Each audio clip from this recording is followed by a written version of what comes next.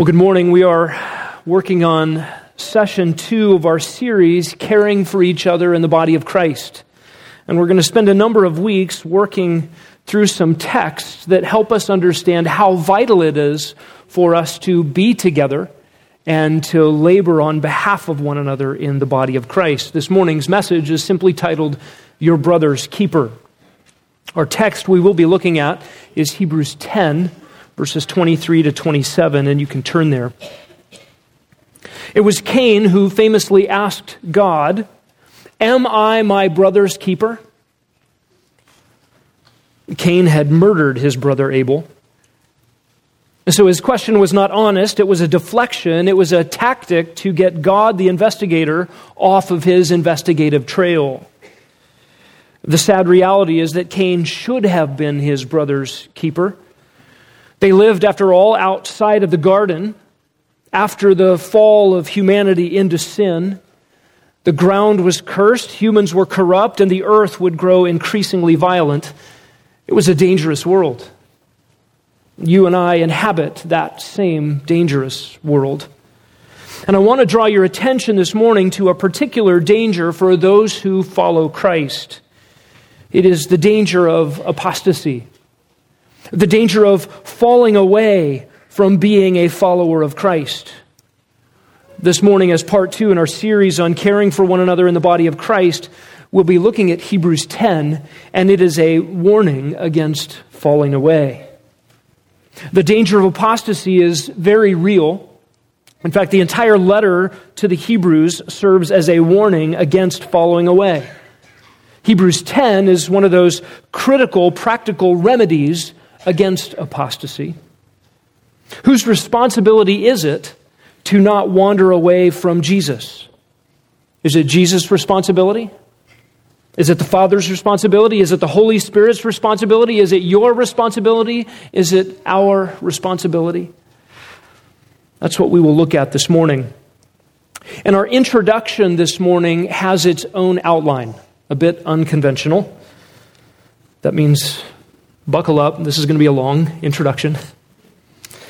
And we just want to talk a little bit about apostasy. Apostasy is deliberate, permanent departure from following Jesus. And I want us to meditate on what the Bible says about the dangers of apostasy for a few moments. When the followers of Jesus stop following Jesus, this is a revealing of false profession of Christianity. And apostasy is an insidious treason. It is a treacherous sin committed by insiders, by those who are close to Christ, those who have seen Christ's work, those, as the author of Hebrews said, have tasted of heavenly things. And this treachery, this departing from fidelity or loyalty to Christ committed by insiders leads to eternal destruction. You may remember the heart-wrenching scene at the end of John chapter 6. Jesus had won the popularity contest. His opinion polls were soaring. He had fed the masses instantaneously, miraculously, with food that did not previously exist. And the crowd's response to this remarkable work was found in John 6:15. They intended to come and take him by force and make him king. But Jesus withdrew. And the implication of Jesus' withdrawal alone on the mountain by himself to pray, away from this swell of popular opinion, is pretty striking. The implication is, do you want Christ for who Christ is, or something of a free lunch? And when Jesus pressed the idolatries of the hearts of the crowd walked away. And they were not believing in him anymore, says John 6:67. Look around you this morning. No doubt there are people in this room who are walking with Jesus today who will at some point withdraw and not be walking with him any longer. Consider your small group. Who might it be? We might all be asking at this moment, is it I, Lord? There is a list of people in my own life, pastors, missionaries, friends, family members, people I have evangelized, people I have baptized. who have walked away from following Christ. And our world is populated by many people who used to be Christian. The hashtag exvangelical is a popular tag on social media. There were some in the first generations of the church. Some are named in Scripture: Hymenaeus and Alexander in 1 Timothy 1, Philetus in 2 Timothy 2, Demas in 2 Timothy 4, Diotrephes in 3 John. There were pastors amongst the Ephesian elders in Acts 20 that Paul indicated, who had been fellow workers with Paul for the labor for the church, who would then betray the truth. One of the original 12, Judas, was an insider and a traitor. There are some who not only walk away from the faith, but also compel others to walk away, and this is especially dangerous. They carry with them a very compelling argument. I used to be a Christian. Have you met anybody like this? It's the been there, done that argument.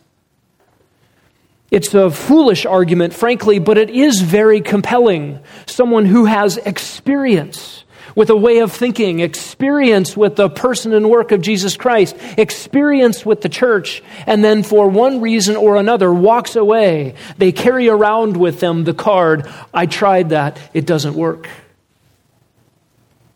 The argument is something like, I used to believe in gravity. Again, it's a foolish argument, but it is compelling.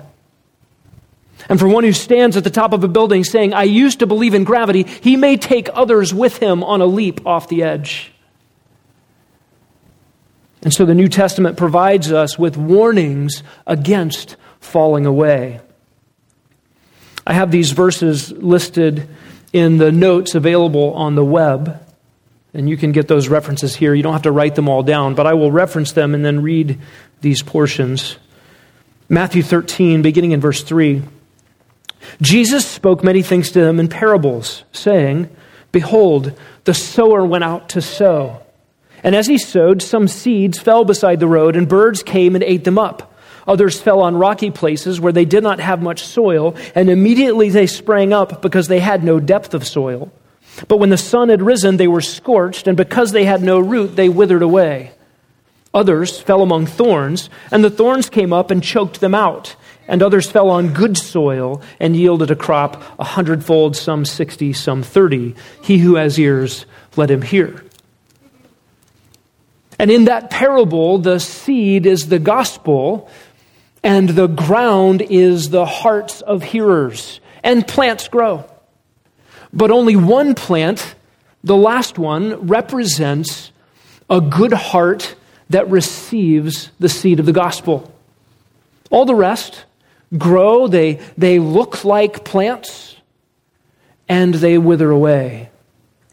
It is possible to look like a Christian and not be one. Luke 9:62, Jesus said, No one, after putting his hand to the plow and then looking back, is fit for the kingdom of God. In 1 Corinthians 15, Paul says this, I make known to you, brethren, the gospel which I preached to you, which also you received, in which also you stand, by which also you are saved, if you hold fast to the word I preached to you, unless you believed in vain. Vain belief, or shallow belief, or truly unbelief, will not hold fast to the word preached. 2 Corinthians 13:5, Paul warns this, test yourselves to see if you are in the faith. Examine yourselves. Do you not recognize this about yourselves, that Jesus Christ is in you, unless indeed you fail the test? Paul there is writing to a church filled with people who profess faith and follow Christ. In Colossians 1, there is this warning. God has reconciled you in his fleshly body through death in order to present you before him holy and blameless and beyond reproach, if indeed you continue in the faith firmly established and steadfast, and not moved away from the hope of the gospel that you have heard, which was proclaimed in all creation under heaven, and of which I, Paul, was made a minister. In 1 Timothy 1, verse 18, this command I entrust to you, Timothy, my son, in accordance with the prophecies previously made concerning you, that by them you fight the good fight, keeping faith and a good conscience, which some have rejected and suffered shipwreck in regard to their faith. Among these are Hymenaeus and Alexander, whom I have handed over to Satan so that they will be taught not to blaspheme. That's a remarkable passage. Paul tells Timothy, who was prophesied over, who had direct promises relating to him, and Paul encourages him, fight. Keep up the fight. Do not reject a clean conscience. Do not make shipwreck of your faith. In 1 Timothy 4:1, Paul says, the Spirit explicitly says that in later times, some will fall away from the faith, paying attention to deceitful spirits and doctrines of demons. In 2 Timothy, Paul gives this warning. It is a trustworthy statement. If we died with him, we will also live with him. If we endure, we will also reign with him. If we deny him, he will also deny us. If we are faithless, he remains faithful, for he cannot deny himself. And God's faithfulness there is his faithfulness to keep his promise to deny those who deny him. 2 Timothy 2, verse 16. Here's this warning. Avoid worldly and empty chatter. It will lead to further ungodliness. Their talk will spread like gangrene. Among them are Hymenaeus and Philetus, men who have gone astray from the truth, saying that the resurrection has already taken place, and they upset the faith of some. 2 Timothy 4:10, Demas, having loved this present world, has deserted. Hebrews 3, verse 12, take care, brethren, that there not be in any one of you an evil, unbelieving heart that falls away from the living God. But encourage one another day after day, as long as it is still called today, so that none of you will be hardened by the deceitfulness of sin. For we have become partakers of Christ, if we hold fast to the beginning of our assurance, firm until the end. Hebrews 6, beginning in verse 4, in the case of those who have once been enlightened and have tasted of the heavenly gift and have been made partakers of the Holy Spirit, they've tasted the good word of God and the powers of the age to come, and then have fallen away. It is impossible to renew them again to repentance, since they again crucify to themselves the Son of God and put him to open shame. Hebrews 10, verse 26. If we go on sinning willfully after receiving the knowledge of the truth, there no longer remains a sacrifice for sins, but a terrifying expectation of judgment and the fury of fire which will consume the adversaries.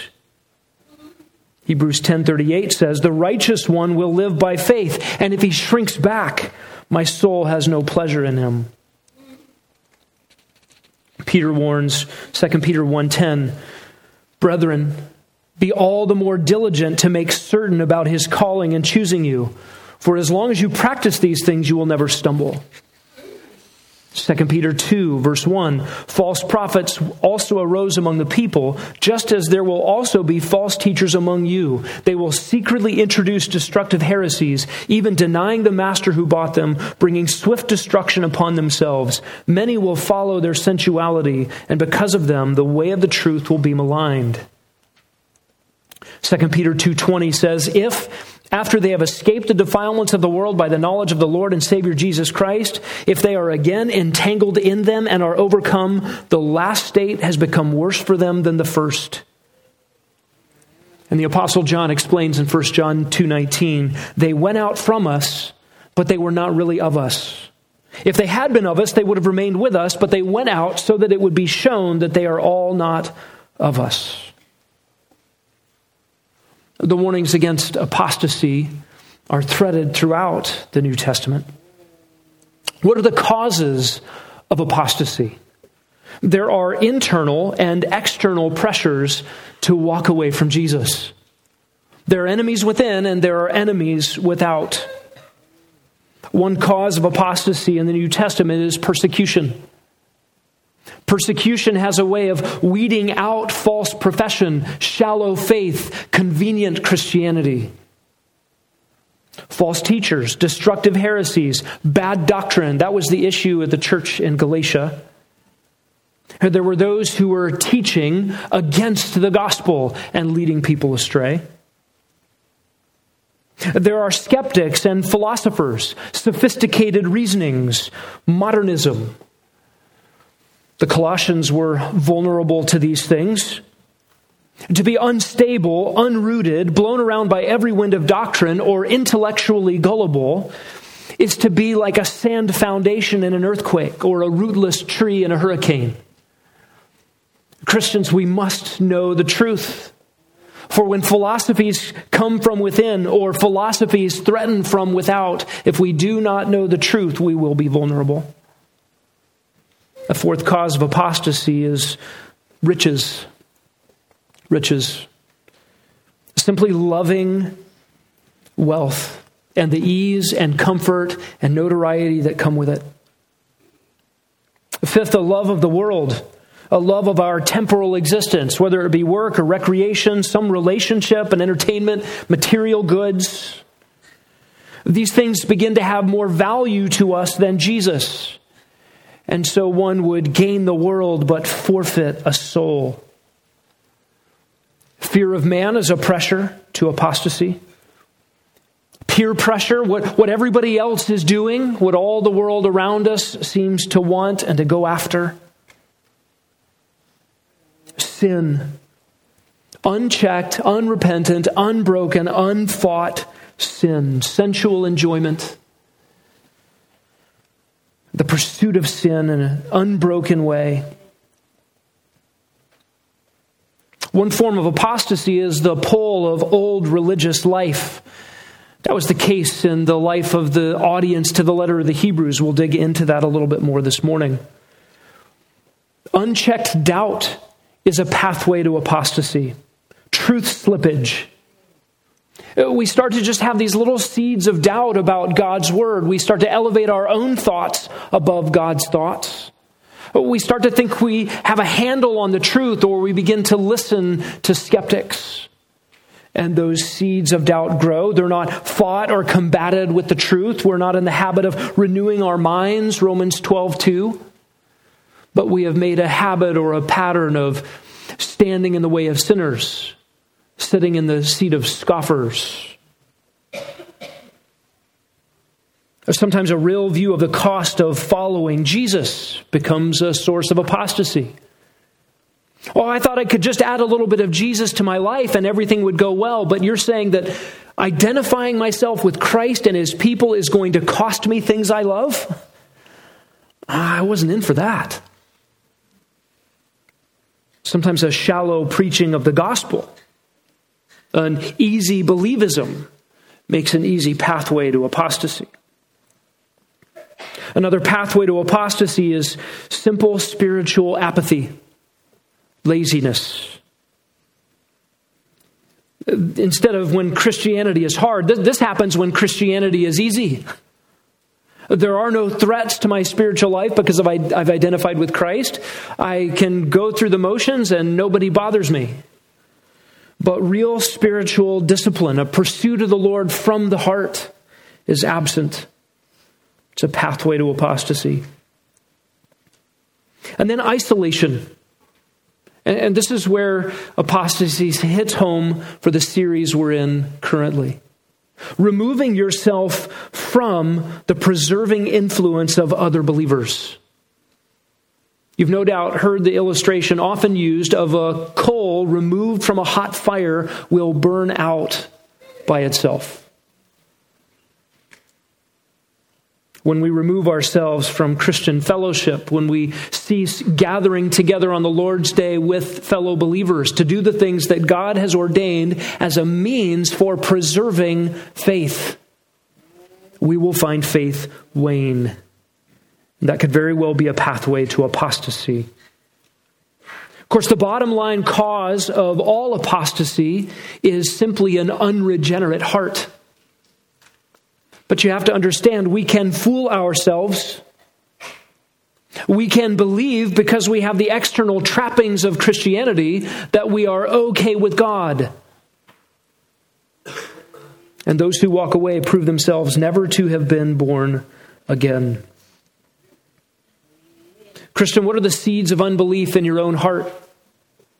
As you think about your life, you think about the past week, the past month, the past year, What are those things that creep in and produce cold affections towards Christ, or a hard heart toward the Word of God, or ambivalence toward the cross of Christ, or a lack of love for God's people? Let's talk about protections from apostasy. Who is responsible for the preservation of God's people? Is God responsible for that? A triune yes, absolutely.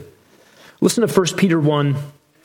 Blessed be the God and Father of our Lord Jesus Christ, who according to his great mercy has caused us to be born again to a living hope through the resurrection of Jesus Christ from the dead, to obtain an inheritance which is imperishable, undefiled, and will not fade away, reserved in heaven for you, who are protected by the power of God through faith for a salvation ready to be revealed in the last time.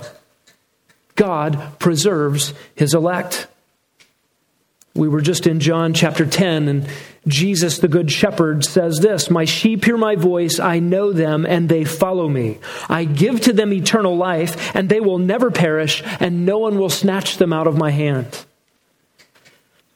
And Paul recounts in Ephesians 1, verse 13, "In Christ, you also, after listening to the message of the truth, the gospel of your salvation, having also believed, you were sealed in him with the Holy Spirit of promise, who is given as a pledge of our inheritance with a view to the redemption of God's own possession, to the praise of his glory." God the Father, God the Son, God the Holy Spirit are eternally committed to the elect to preserve them forever. It is a true biblical doctrine to articulate, once saved, always saved. The question at stake in apostasy is the reality that not all who claim to be Christians, not all who think they are Christians, not all who look like Christians are actually Christians, and there will be those who fall away. And so the individual is responsible, biblically, to maintain his faith. Listen to Jude 21. "Keep yourselves in the love of God, waiting anxiously for the mercy of our Lord Jesus Christ to eternal life." And you can open up your Bibles and find many commands to persevere, to endure. Unless you think for a moment that we have jettisoned the biblical doctrine of eternal security, we need to recognize the relationship between security and perseverance. God preserves the believer, and the believer perseveres. That is, a believer, a genuine believer, a born-again believer keeps on believing, because believers fight an enduring battle against unbelief at the heart level, and that battle is waged on many fronts and in every era of the Christian life until we go home. How do you know someone is a genuine believer? That belief endures to the end. And we know that God uses means to keep his elect. One of those means, Christian, is you staying in the faith, keeping faith. It is your labor and your striving to hold fast your confession without wavering. That is your responsibility. And another means, and the one we're focusing on in this series, is the church. How does God keep his elect? By placing them by his Holy Spirit into a body of believers so that they would be interconnected, interdependent parts of a body that need one another, that care for one another, that feel one another's hurts, that meet one another's needs.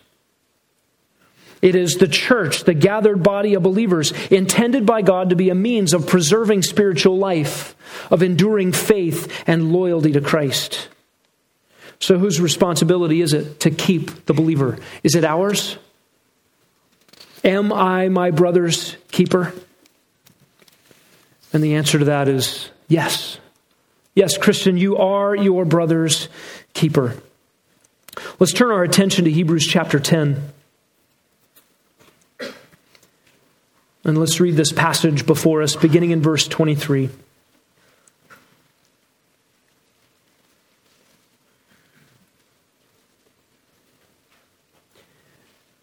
Let us hold fast the confession of our hope without wavering. For he who promised is faithful. And let us consider how to stimulate one another to love and good deeds, not forsaking our own assembling together, as is the habit of some, but encouraging one another, and all the more as you see the day drawing near. For if we go on sinning willfully after receiving the knowledge of the truth, there no longer remains a sacrifice for sins, but a terrifying expectation of judgment and the fury of a fire which will consume the adversaries.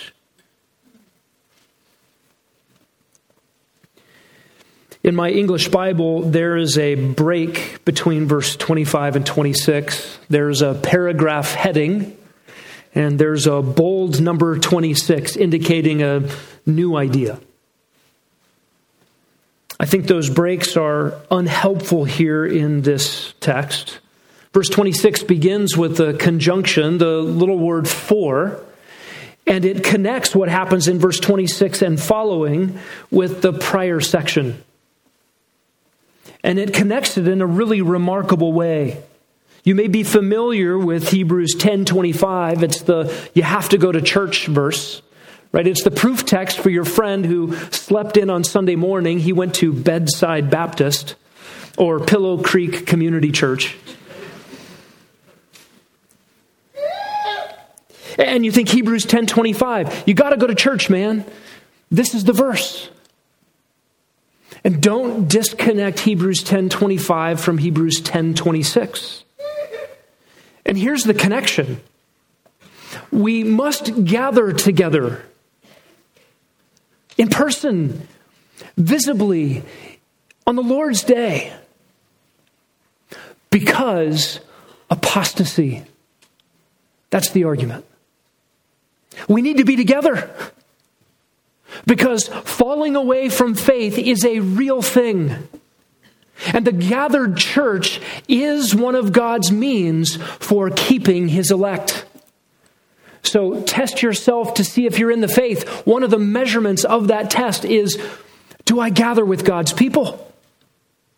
Is that my ethos? Is that my habit? Is that my custom?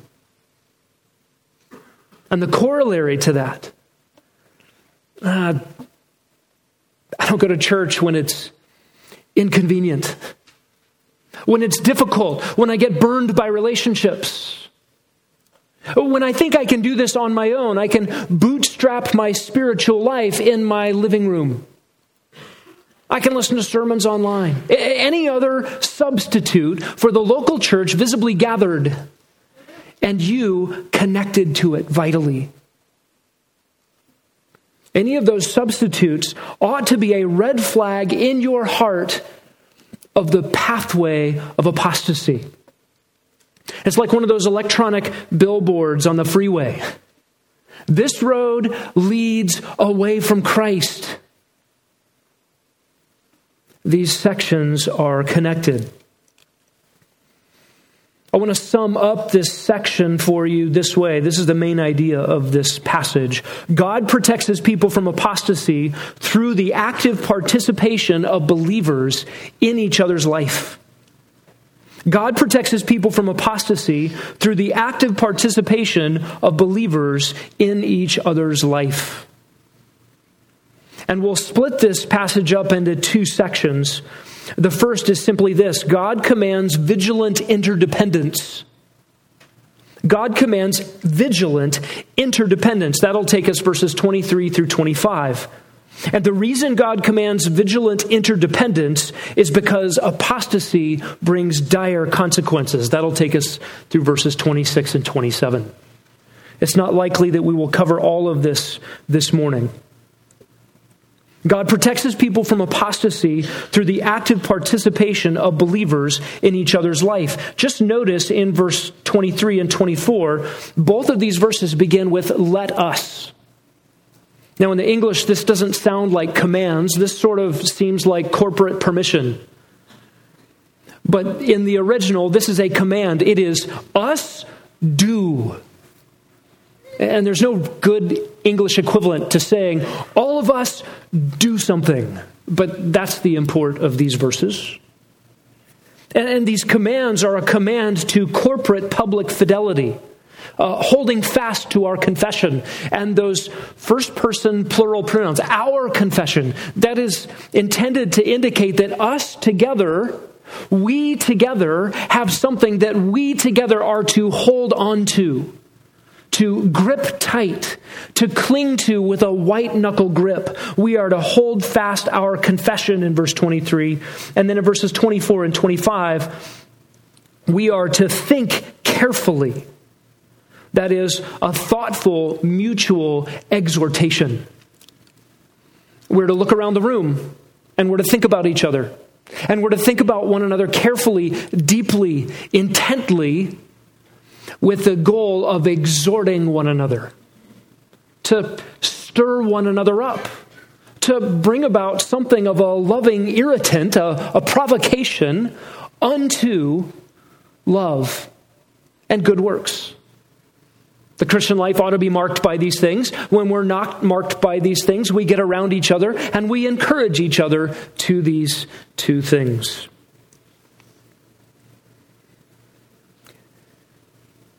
The Hebrews, that is, the Jews who lived in Jerusalem, who had believed in Jesus, who are the audience of this letter originally, they faced very challenging temptations. Temptations to walk away from Christ. And I want to set the scene for us a little bit this morning. Could you imagine being a Jew and following Jesus of Nazareth as the Christ or the Messiah, the anointed one, the holy one, the promised one that all the Old Testament looked forward to, that the Old Testament sacrifices were a hint and shadow and a precursor to? And then Jesus is born in Bethlehem as a baby, lives a perfect life, and then lives out a 3-year public ministry. And it is unmistakable to you that he is indeed a man, but he is no ordinary man. He is the God-man. God has come and tabernacled among us. He has taken on flesh and dwelt among us. And he has performed supernatural acts that demonstrate his identity. And this God-man, Jesus, a descendant of David, is the Son of Man promised. He is the Messiah who would be king over all the earth and sit on the Davidic throne and rule over the nations with a rod of iron. And when he came to be not first of all a conquering king, but in his first coming, he came to be a suffering servant. And he fulfilled the great promises of Isaiah 53, that he would take in himself the punishment due God's people. That he would be that lamb of sacrifice. And when Jesus went to a cross, crucified there by Roman soldiers, betrayed by the nation and the religious leadership, and betrayed by the insider Judas, he hung on that cross between heaven and earth as the one mediator between God and man. And he bore in his body all of the infinite wrath due for our sins, our crimes, our evil deeds. For everyone who would believe, past, present, and future sins were placed on Jesus the Christ at the cross. And his suffering was not merely at the hands of the Roman soldiers, not merely at the hands of the Jewish leadership and a riotous mob, but under the crushing weight of the infinite justice of his Father. That was the infinite agony at the cross, where Jesus wrapped himself in our sins and bore them before his holy Father and suffered as if he had committed all of those crimes. And if you were a first century Jew in Jerusalem and had believed that, you were a pariah.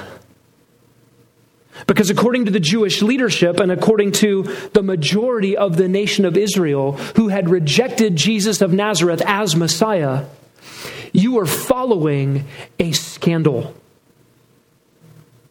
Because anyone that hung on a tree was cursed by God. A cursed one could not be the Messiah. And he was puny. He couldn't help himself down off of the tree. After all of the claims that he made, after all the claims that others made about him, he couldn't save himself in their view. And so you were following one who was a shame and a scandal in Jewish eyes. And in the eyes of the Romans, someone who was just weak and puny. And all of it was foolish, worthy of ridicule, but the Jewish community was tight. To be a follower of Jesus was likely to bring about being desynagogued, disfellowshipped, removed from your culture. For many Jews in the first century, it involved being labeled atheists. Because they were rejected by Judaism and they did not worship the gods of the Romans, they were called God rejectors altogether, when in fact they were worshipers of the one true God. And to be rejected by Judaism meant to be rejected by your family. To follow Jesus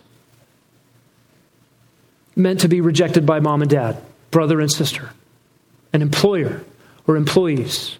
In many cases, it meant being unable to buy or sell in the marketplace, unable to fend for yourself, unable to get work. Meanwhile, prior to AD 70, that temple in Jerusalem still stood. This letter to the Hebrews was written prior to the destruction of the temple in Jerusalem by Titus Vespasian in 70 AD. Imagine what it would be like to be a Jew having followed Jesus of Nazareth while the temple still stood. The doors were open. The priests offered sacrifices. Animals were brought in daily. Their throats were slit. Their blood was spilled. The ceremonies were done. The blood ran out the bottom of the building, down into the valley below, as a reminder that God had made a way for sinners to be forgiven. Day after day, year after year, decade after decade, generation after generation, since the installment of Mosaic law, animals had been killed as a marker that an innocent would stand in the place of the guilty. Christ had come. Christ died on the cross. Do you remember the remarkable thing God did at the temple when Christ said, "It is finished"? The temple, separating the holiest section from the outer sections, was torn top to bottom. An emblem that the work of sacrificial substitutional offering was done, and that the mediation between God and man in the once and final offering of Jesus Christ was forever finished. And thenceforth, animal sacrifices carried out in that temple would be completely empty and devoid of meaning. They had meaning. They were instigated by God. They were installed by God to point towards what God would do in Christ. But after Christ came, they were done. And the nation that rejected Christ as sacrifice continued to carry out the foreshadow sacrifices. They continued to act as if the temple curtain had not been torn, as if the finished work had not been done. And what an offense to a holy God that was. To reject the perfect sacrifice and to go about mechanical, religious, empty human contrivances. And so the box, the building, the temple still stood. It cast a long shadow over Jews who followed Jesus in the first century. And that shadow, according to the book of Hebrews, created for them a temptation to waver in belief, to waver into unbelief. And think about the temptation. You follow Jesus, life just got hard. Mom and dad don't like you anymore. They do not call you son. Financial hardship ensues. And according to the book of Hebrews, some had their property plundered simply because they were followers of Jesus. Christian, I don't know what you've suffered. I don't know what it has cost you to follow Christ. Maybe it has cost you family relationships. Maybe it has cost you in the workplace. Maybe it has cost you in sports teams and school place, in neighborhoods. Perhaps friendships have been cut off. Maybe it makes an uncomfortable Thanksgiving dinner with unbelieving family members. But put yourself in the shoes of the first century Jews who had the looming temptation of their entire identity, their entire culture, their entire way of living, down to the way they ate, pressuring them to come back. Look, forget following this Jesus. Forget this silly escapade you're on. Just give up that scandalous, shameful, empty hope that guy from the wrong side of tracks was supposedly the Messiah. Just give up on that and come back home. You can have your family back. You can have your job back. You can have the comforts of life back. We'll give you back your plundered property. Those were real temptations to fall away from Christ. And so the book of Hebrews has warnings. Think back to Hebrews chapter 3. We read it earlier. Verse 12. Take care, brethren, that there not be in any one of you an evil, unbelieving heart that falls away from the living God. But encourage one another. That demands we be around each other.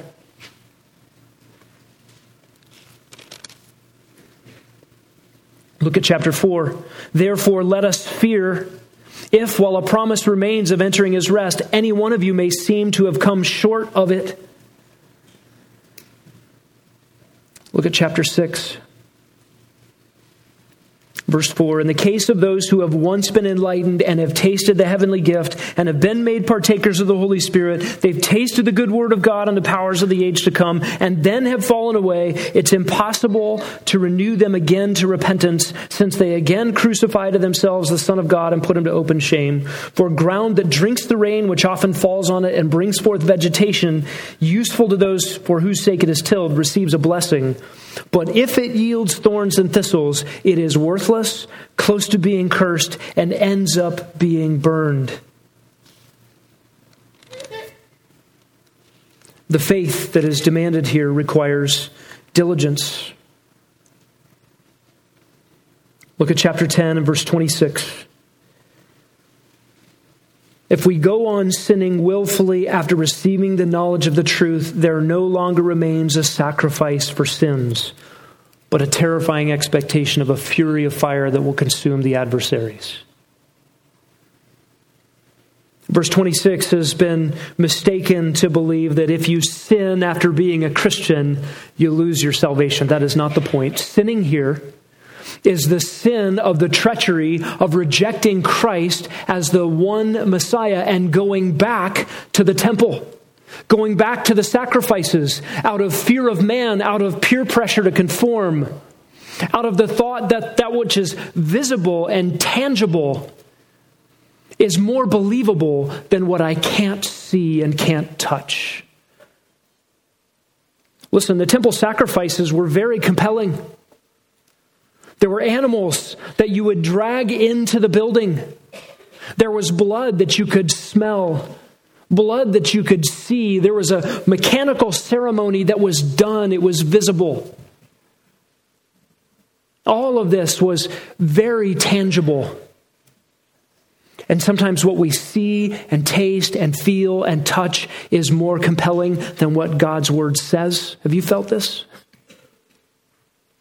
So to believe God's word against your feelings, against your senses, against your eyes is the definition of faith. That's why Hebrews 11 and the hall of faith exists there. What is the definition of faith in chapter 11, verse 1? It is the assurance of things hoped for, the conviction of things not seen.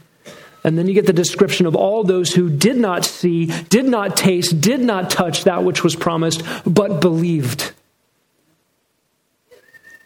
Christian, you may not be a Jew in the first century having turned to follow a scandalous Messiah.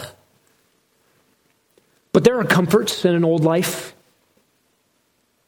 There are things which entice from your pre-Christian days. There may be pressures that you feel from peers or from family members.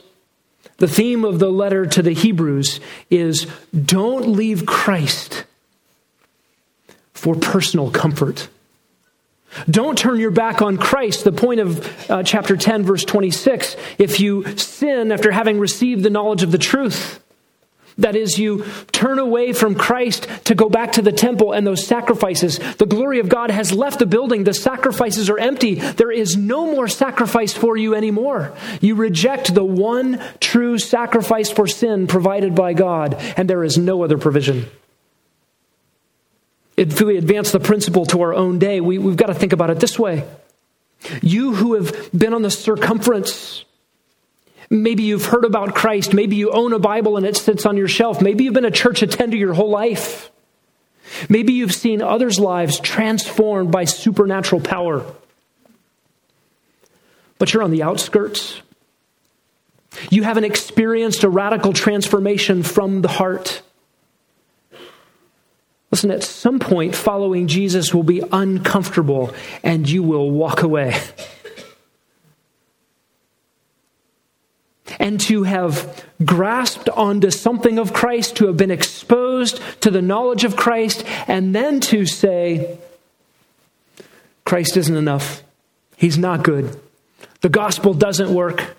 The Bible's not true.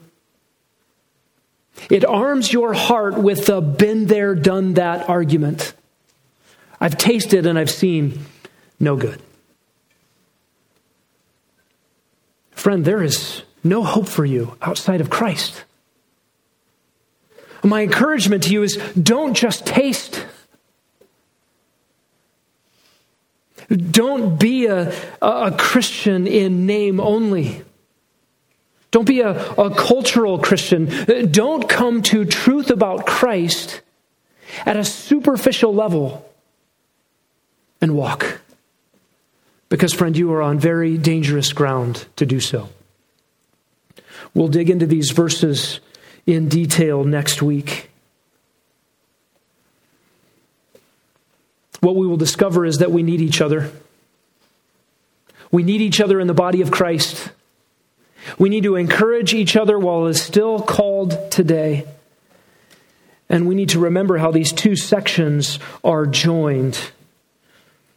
We stimulate one another to love and good deeds. We hold fast the confession of our hope without wavering. We do not forsake our assembling together and our encouraging of one another for apostasy.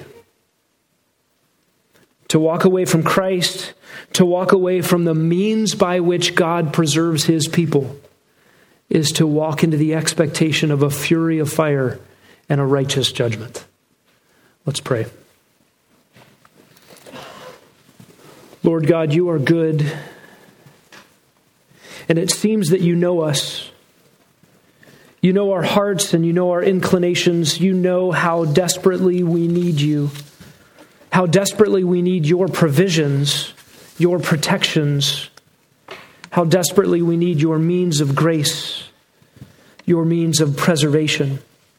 Particularly the church, gathered together regularly, visibly, to sit under your word, to join our hearts in songs of praise, to pray together, to minister to one another, to celebrate the Lord's table and baptisms, to embrace your process of discipline, to love as the world cannot love, a selfless, sacrificial love and good deeds produced by your Holy Spirit that the world knows nothing of, those things which mark us out as truly belonging to you.